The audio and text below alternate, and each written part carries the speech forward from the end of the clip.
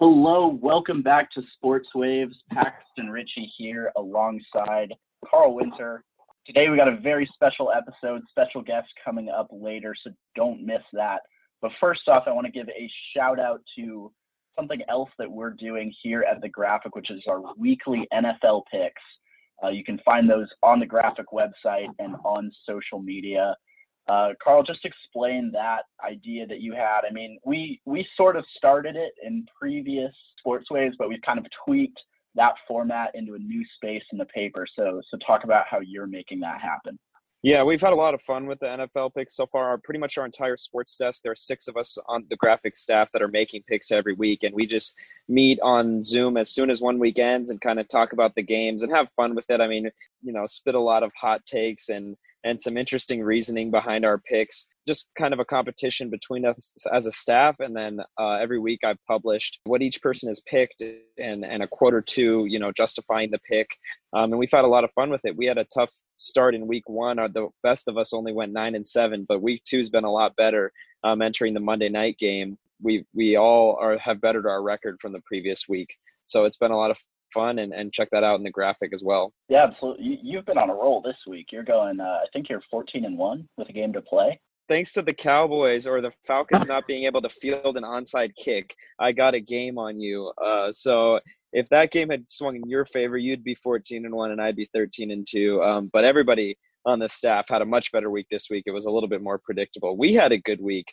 The players, on the other hand, did not in the NFL with so many injuries to key players across the league. And I don't know if it's a combination of, the Niners complained about the turf at MetLife Stadium being a part of it, but I think it also has to do with not having a preseason, just not being in condition and things happening, late in a half or late in a game when guys are gassed. Absolutely. I mean, I hope this isn't a trend moving forward. We'll have to see what happens in weeks 3 and 4. But really, this week 2 slate of games is the first time in a long time that players' bodies are being put through the grueling test of a football game in back-to-back weeks. They didn't have preseason to get out the kinks. The training camp was really different in how they could run it. Yeah, and football is not really a sport where you can change rules and have like an extra water break like in soccer or anything, because it would completely change, the clock management aspect of the game. So there haven't been any rule changes in the NFL to get these guys extra rest. So definitely late in games, you see fatigue becoming a factor with defensive backs and wide receivers, struggling to run a 2-minute drill or something like that. And it resulted in kind of a tragic week with big names going down: Saquon Barkley, Christian McCaffrey, Nick Bosa, Drew Lock, just a slate of injuries that have crippled some teams and will affect them for weeks to come. Yeah. And you touched on this earlier, but the 49ers played the Jets and played the New York Giants on back-to-back weeks. And they've already come out publicly and said, look, we don't want to go on this turf again. We're going to die. And you can't blame them. How big of a story should this be this week that they're having to play on that field again? And let's not forget that the Jets and the Giants have to play on that field all season. Yeah, and the Niners have had their own issues with the playing surface at their stadium before, but this has got to be pretty major because, it's a new turf that they just put in this year. And the Niners said that it was sticky before the game. Niners players were tweeting about the turf. And then every, major injury to these Niners players, and also to Brashad Perriman of the Jets, I think went down with an injury. These are all lower leg injuries. It's not like it was a coincidental, some guys got a shoulder thing and some guys got a chest thing. It was knee, ankle, foot, knee. So the turf clearly had something to do with it. And the staff there at MetLife is going to have to figure it out before the Niners have to go out there again. The Niners, the winning the game was like the only thing that went right for them this week. Then you had their MRI truck breaks down, so some of the players can get evaluated today. Their plane got hit on the runway before they even flew out to New York last Friday. It's been a tough week for them. Hopefully some of these guys will only be out for a week or two and they'll be back at full strength. But Nick Bosa and Solomon Thomas, at the very least, are probably out for the season. Yeah, Bosa for sure. We'll see on Thomas. I don't know if that was an ACL or not. Saquon Barkley, the Giants running back, also tearing his ACL. He was on the road in week 2, but who knows? That turf in week 1 might have wore the knees out a little bit. I want to give a shout out to Allie Levens. She's one of the people who does our picks with us. My dad read the picks article, and his favorite line was Allie's about the 49ers and Jets game, saying how the 49ers were leaving a literal fire to fly into a dumpster fire that is the New York Jets.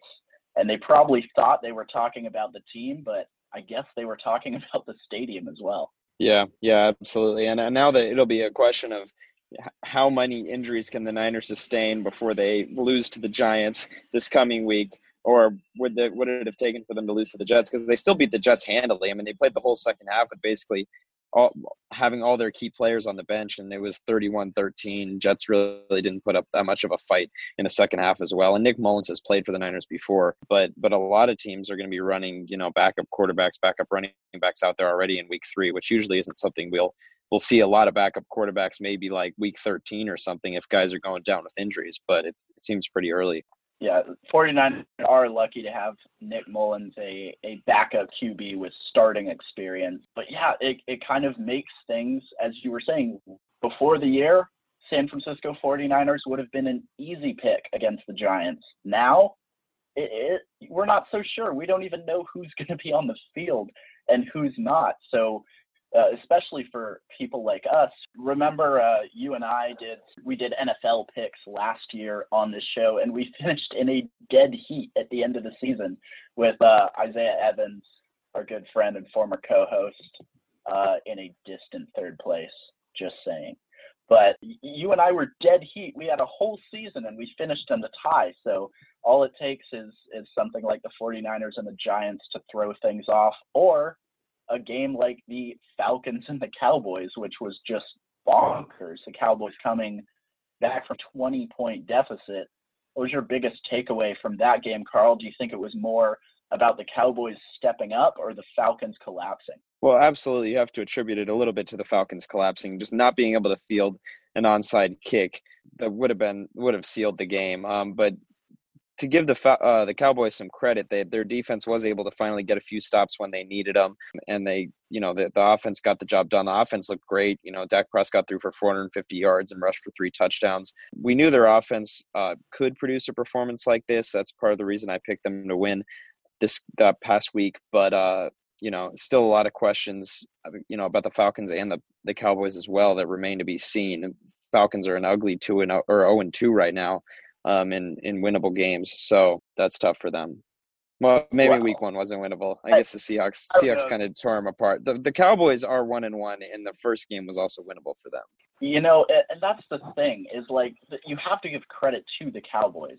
Dak Prescott threw for 450 yards and ran for 3 TDs on top of that.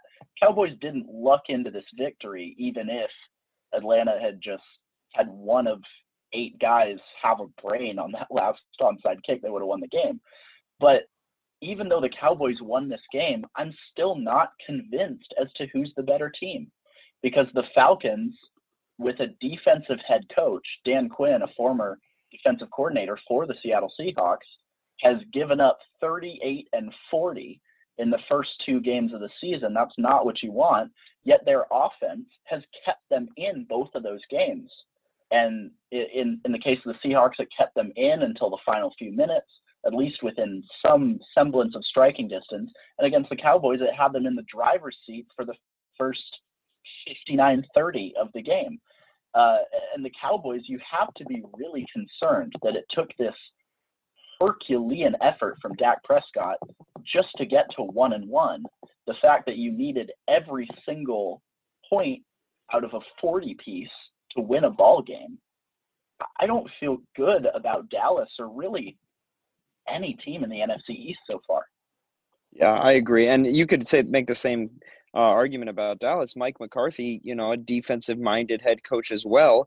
And they lost to the Rams on the road where the offense didn't have a great day, but, getting torched by Atlanta from the start, and also a questionable call when they're down, I think, 39-30, and they decide to go for 2 on that instead of just kicking the PAT and then maybe scoring again. They might not have needed that extra drive. They could have sent the game to overtime. They might not have needed that miracle onside kick recovery in order to win this game, and yet they did, and they came back from down 15 with less than 5 minutes to go. which is remarkable. But it's going to be difficult to predict teams like this for future weeks that are so on and off. Now, Mike McCarthy, he's a Super Bowl winning head coach. He's won a lot of games. He deserves to be given a lot of credit for his career, but the media and social media world is unforgiving. And at this stage, what Mike McCarthy is known for is wasting Aaron Rodgers' talent and having a historically great quarterback in Aaron Rodgers and nearly holding him back with the play calling and the questionable offenses that he has run. And he's got a similar – Dak Prescott's not Aaron Rodgers, but he's a similar in that he's an above-average NFL QB who seems primed for a big breakout season, could make himself the highest-paid player in the NFL if he plays his cards right. But we kind of just needed to see Dak take the game into his own hands at the last minute, and he pulled it off. But before that, it was nothing. Yeah, and Aaron Rodgers isn't – I saw he was down 14-0 early, and then he erased that deficit immediately and has just put up video game numbers that we're kind of used to seeing from him, even though he's like 36 years old now. 2-0 start for the Packers. So he's been pretty convincing as well with LaFleur in year 2 for them. Last game I want to talk about with you is another Sunday night clash between two really historically great franchises of this decade. The Seattle Seahawks and the New England Patriots, two oldest head coaches matching up in NFL history, and two all-time greats, Pete Carroll, who has a Super Bowl and a national championship, and of course, Bill Belichick and his 6 rings, but with a new college-style offense with Cam Newton under center. This one went down to the wire just like every Seahawks-Patriots meeting has. It ended with the Patriots on the goal line, running the football, and not getting the job done. Yeah, and it was a pretty impressive game on both ends. The Seahawks rushed for 150-plus yards, just looked great on offense. Russell Wilson looked great again. Going to try and make another MVP case, it looks like.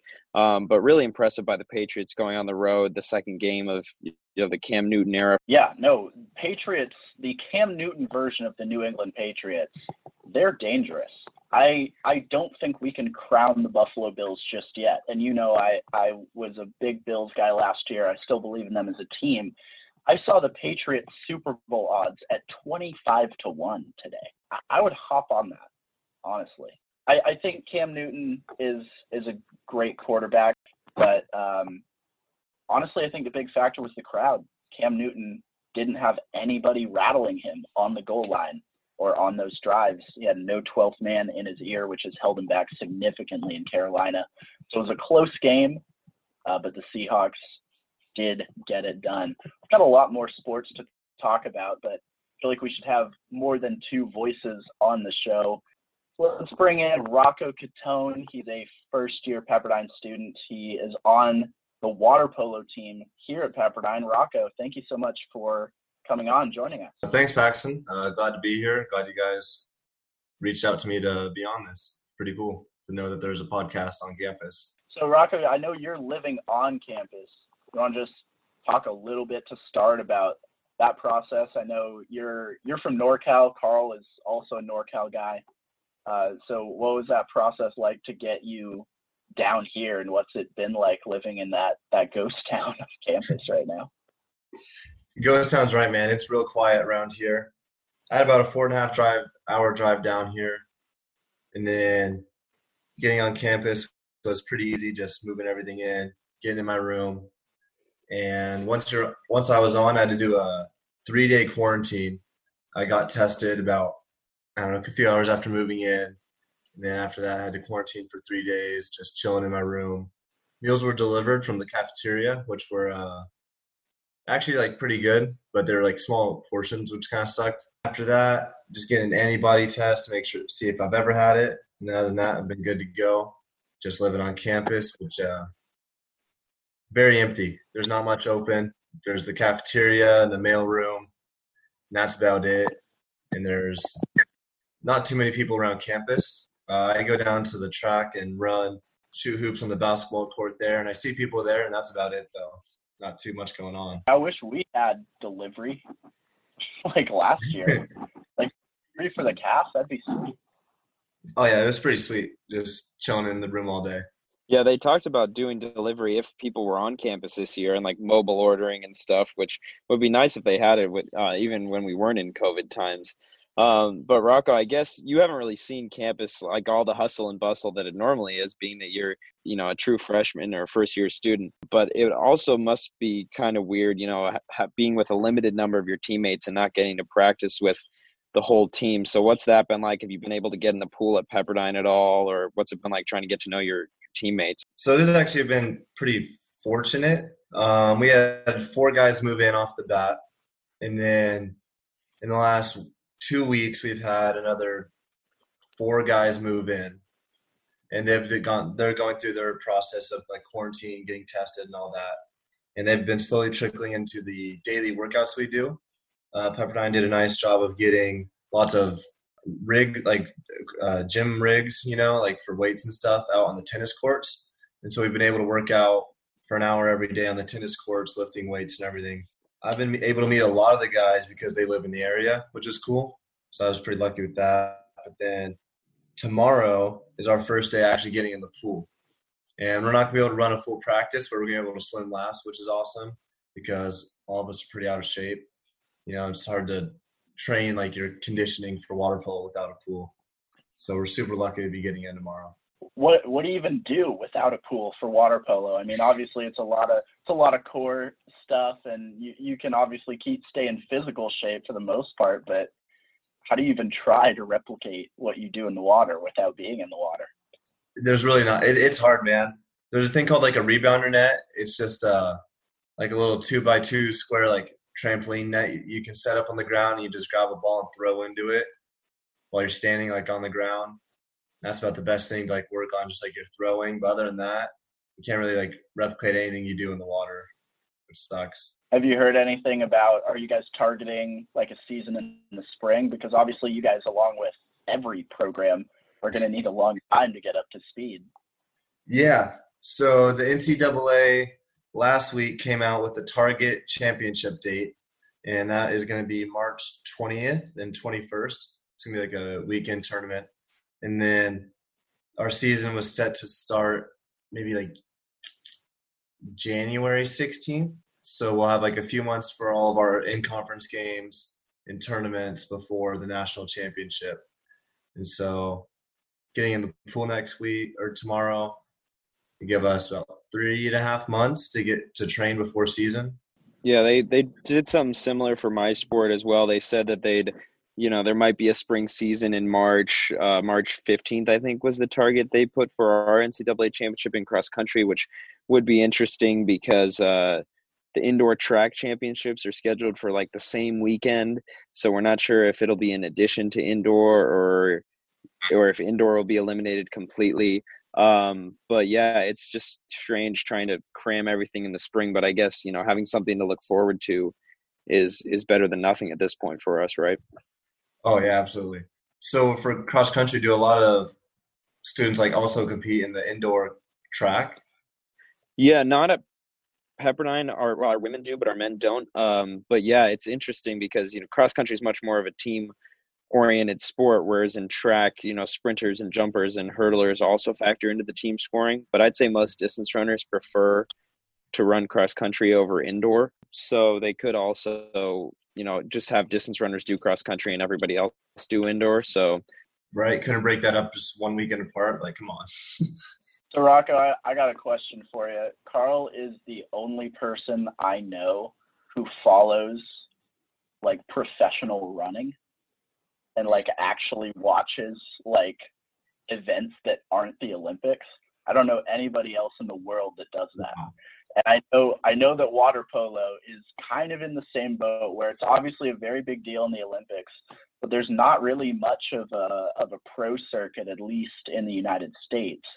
So is water polo a sport that you watch when you're not playing it, or how do you follow it when you're not in the pool, or do you even?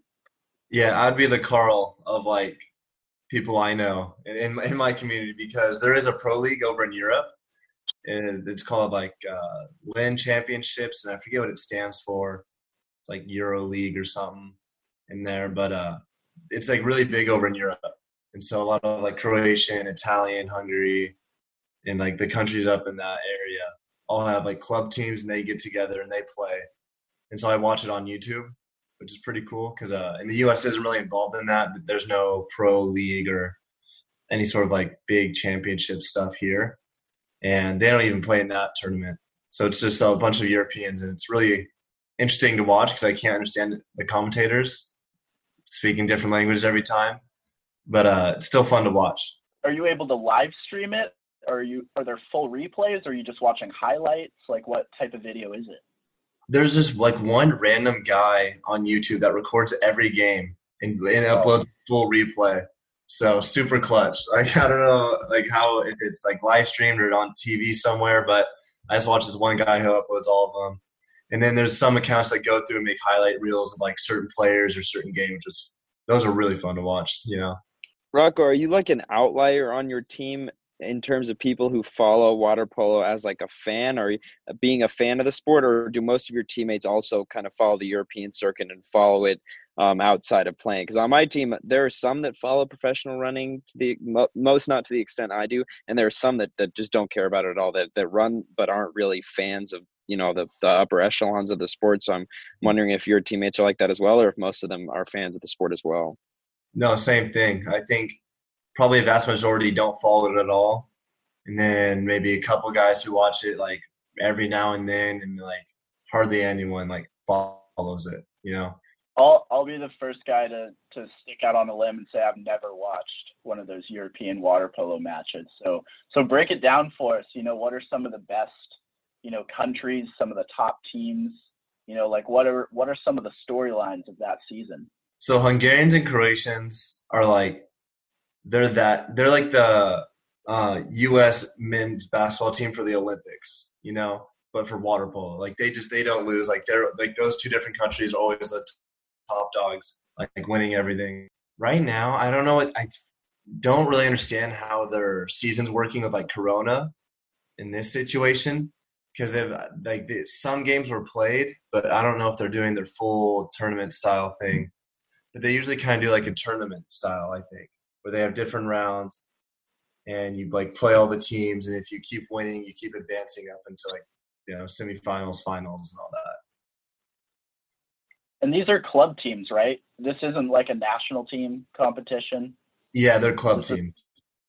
Yeah. Is the play style or rules or anything different over there in Europe than the like game length and rules and all that stuff that you guys play here in college in the US? So all of like the rules are the same, and I think the pool size might be a little bit bigger by like 5 meters. But I think other than that, everything's the same, but the play style is vastly different. And it's kind of weird. It's like even on like East Coast versus West Coast of the U.S., play styles are different. In the West Coast, it's very physical and like hands-on. People are wrestling a lot.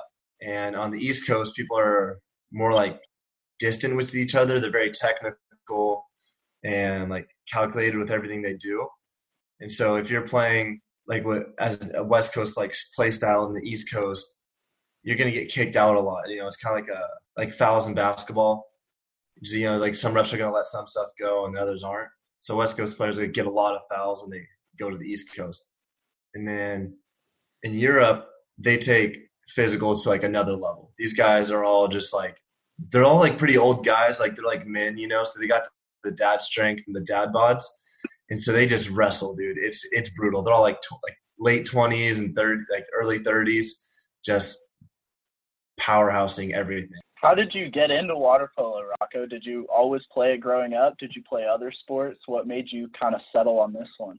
So I grew up playing a lot of sports, like some people do, basketball, baseball. I never got into football or soccer. I played pretty much everything else. I like golf a lot. And then when I was, I want to say 10, I heard about water polo because like one of our family friends played in high school. Went and watched the game. And I was like, oh my God, a sport in the water sounds so awesome, because in the summer times where I'm from, it just gets to like 105 all the time. And I hated playing baseball, like, because I always had to wear pants and everything. I would just sweat. And I was like, as a kid, I was like, I hate this so much. So I just got into water polo simply because it was in the water and I'd be cool. But I just kind of fell in love with like the action and like how quick it is. Yeah, you sound a lot like me. I was pretty tall, so I played basketball also growing up and played baseball and didn't get into running really until high school as well.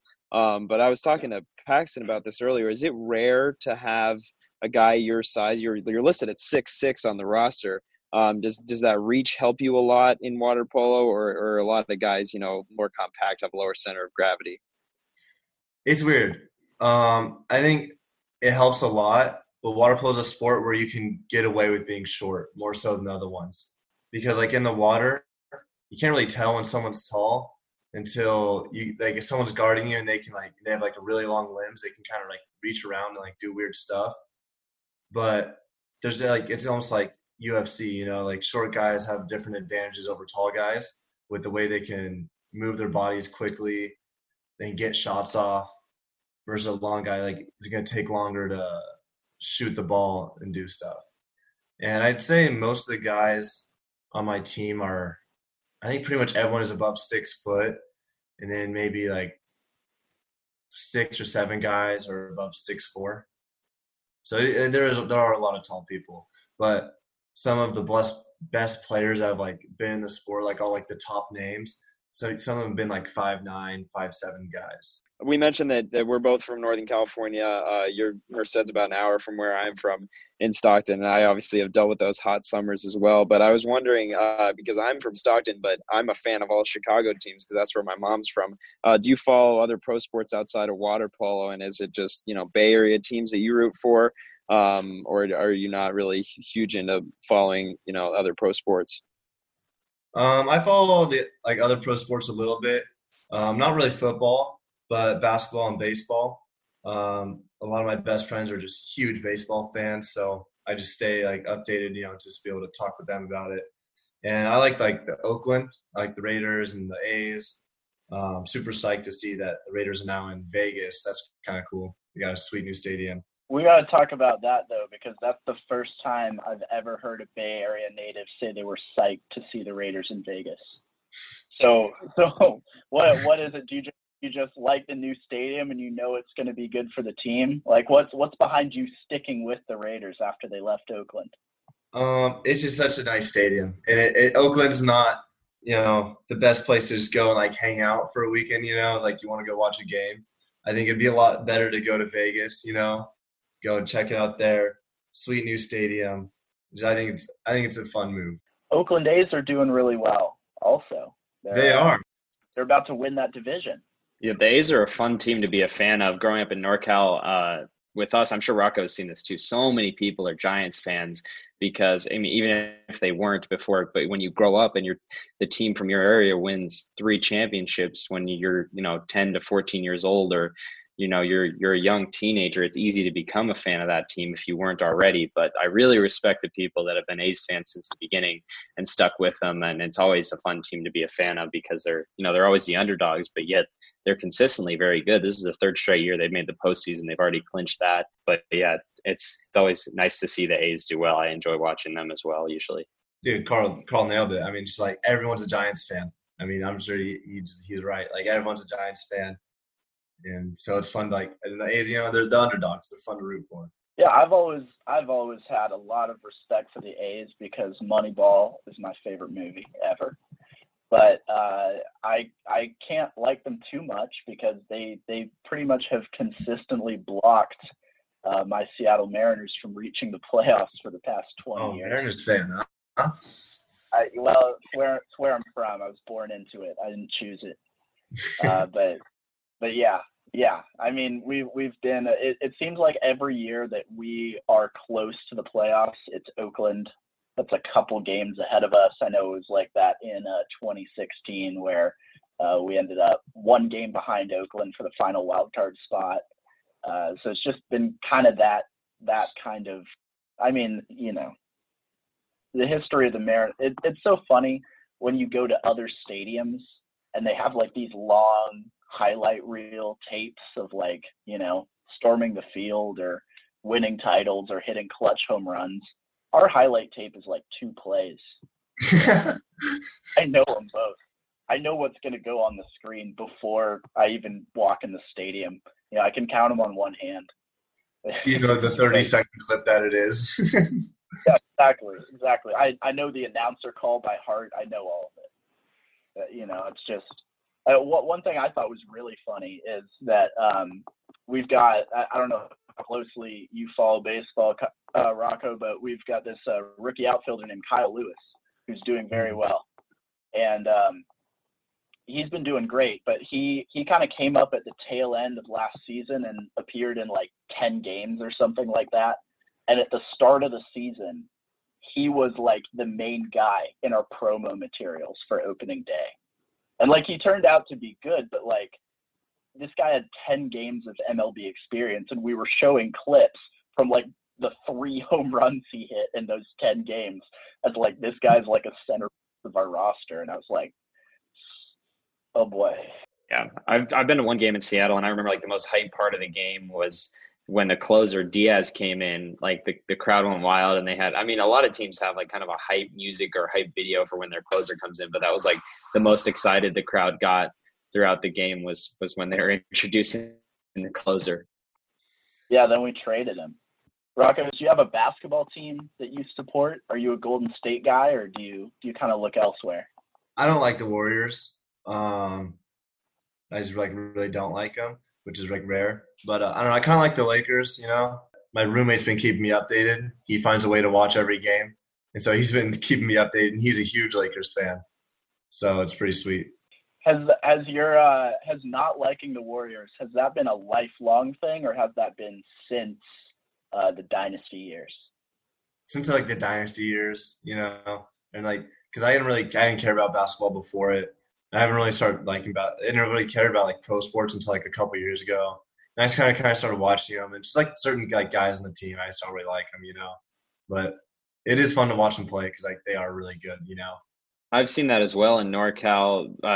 Nobody really cared about the Warriors until they started winning titles. But then when so many people jumped on the bandwagon, anyone that didn't hated the bandwagon. Because so many people were Warriors fans out of the blue, which it happens when any team is successful. If the Kings are ever good, I'm sure there will be a lot of people that claim they were Kings fans out of nowhere. Rocco, I know you pay attention to water polo in the Olympics. I know the Olympics have been pushed back a year, but is it going to be Hungary and Croatia for the gold medal? I mean, I know there's been a lot of Pepperdine alums and even Pepperdine coaches on the U.S. Olympic staff. So how is that team shaping up and looking? Honestly, I'm not entirely sure for this next year. Like I feel like it's always hard to tell for like just from like my eyes, but we should have a really good team. There's like a few college guys that are like joining the roster that are like going to be really good assets, I think. And the older guys are great.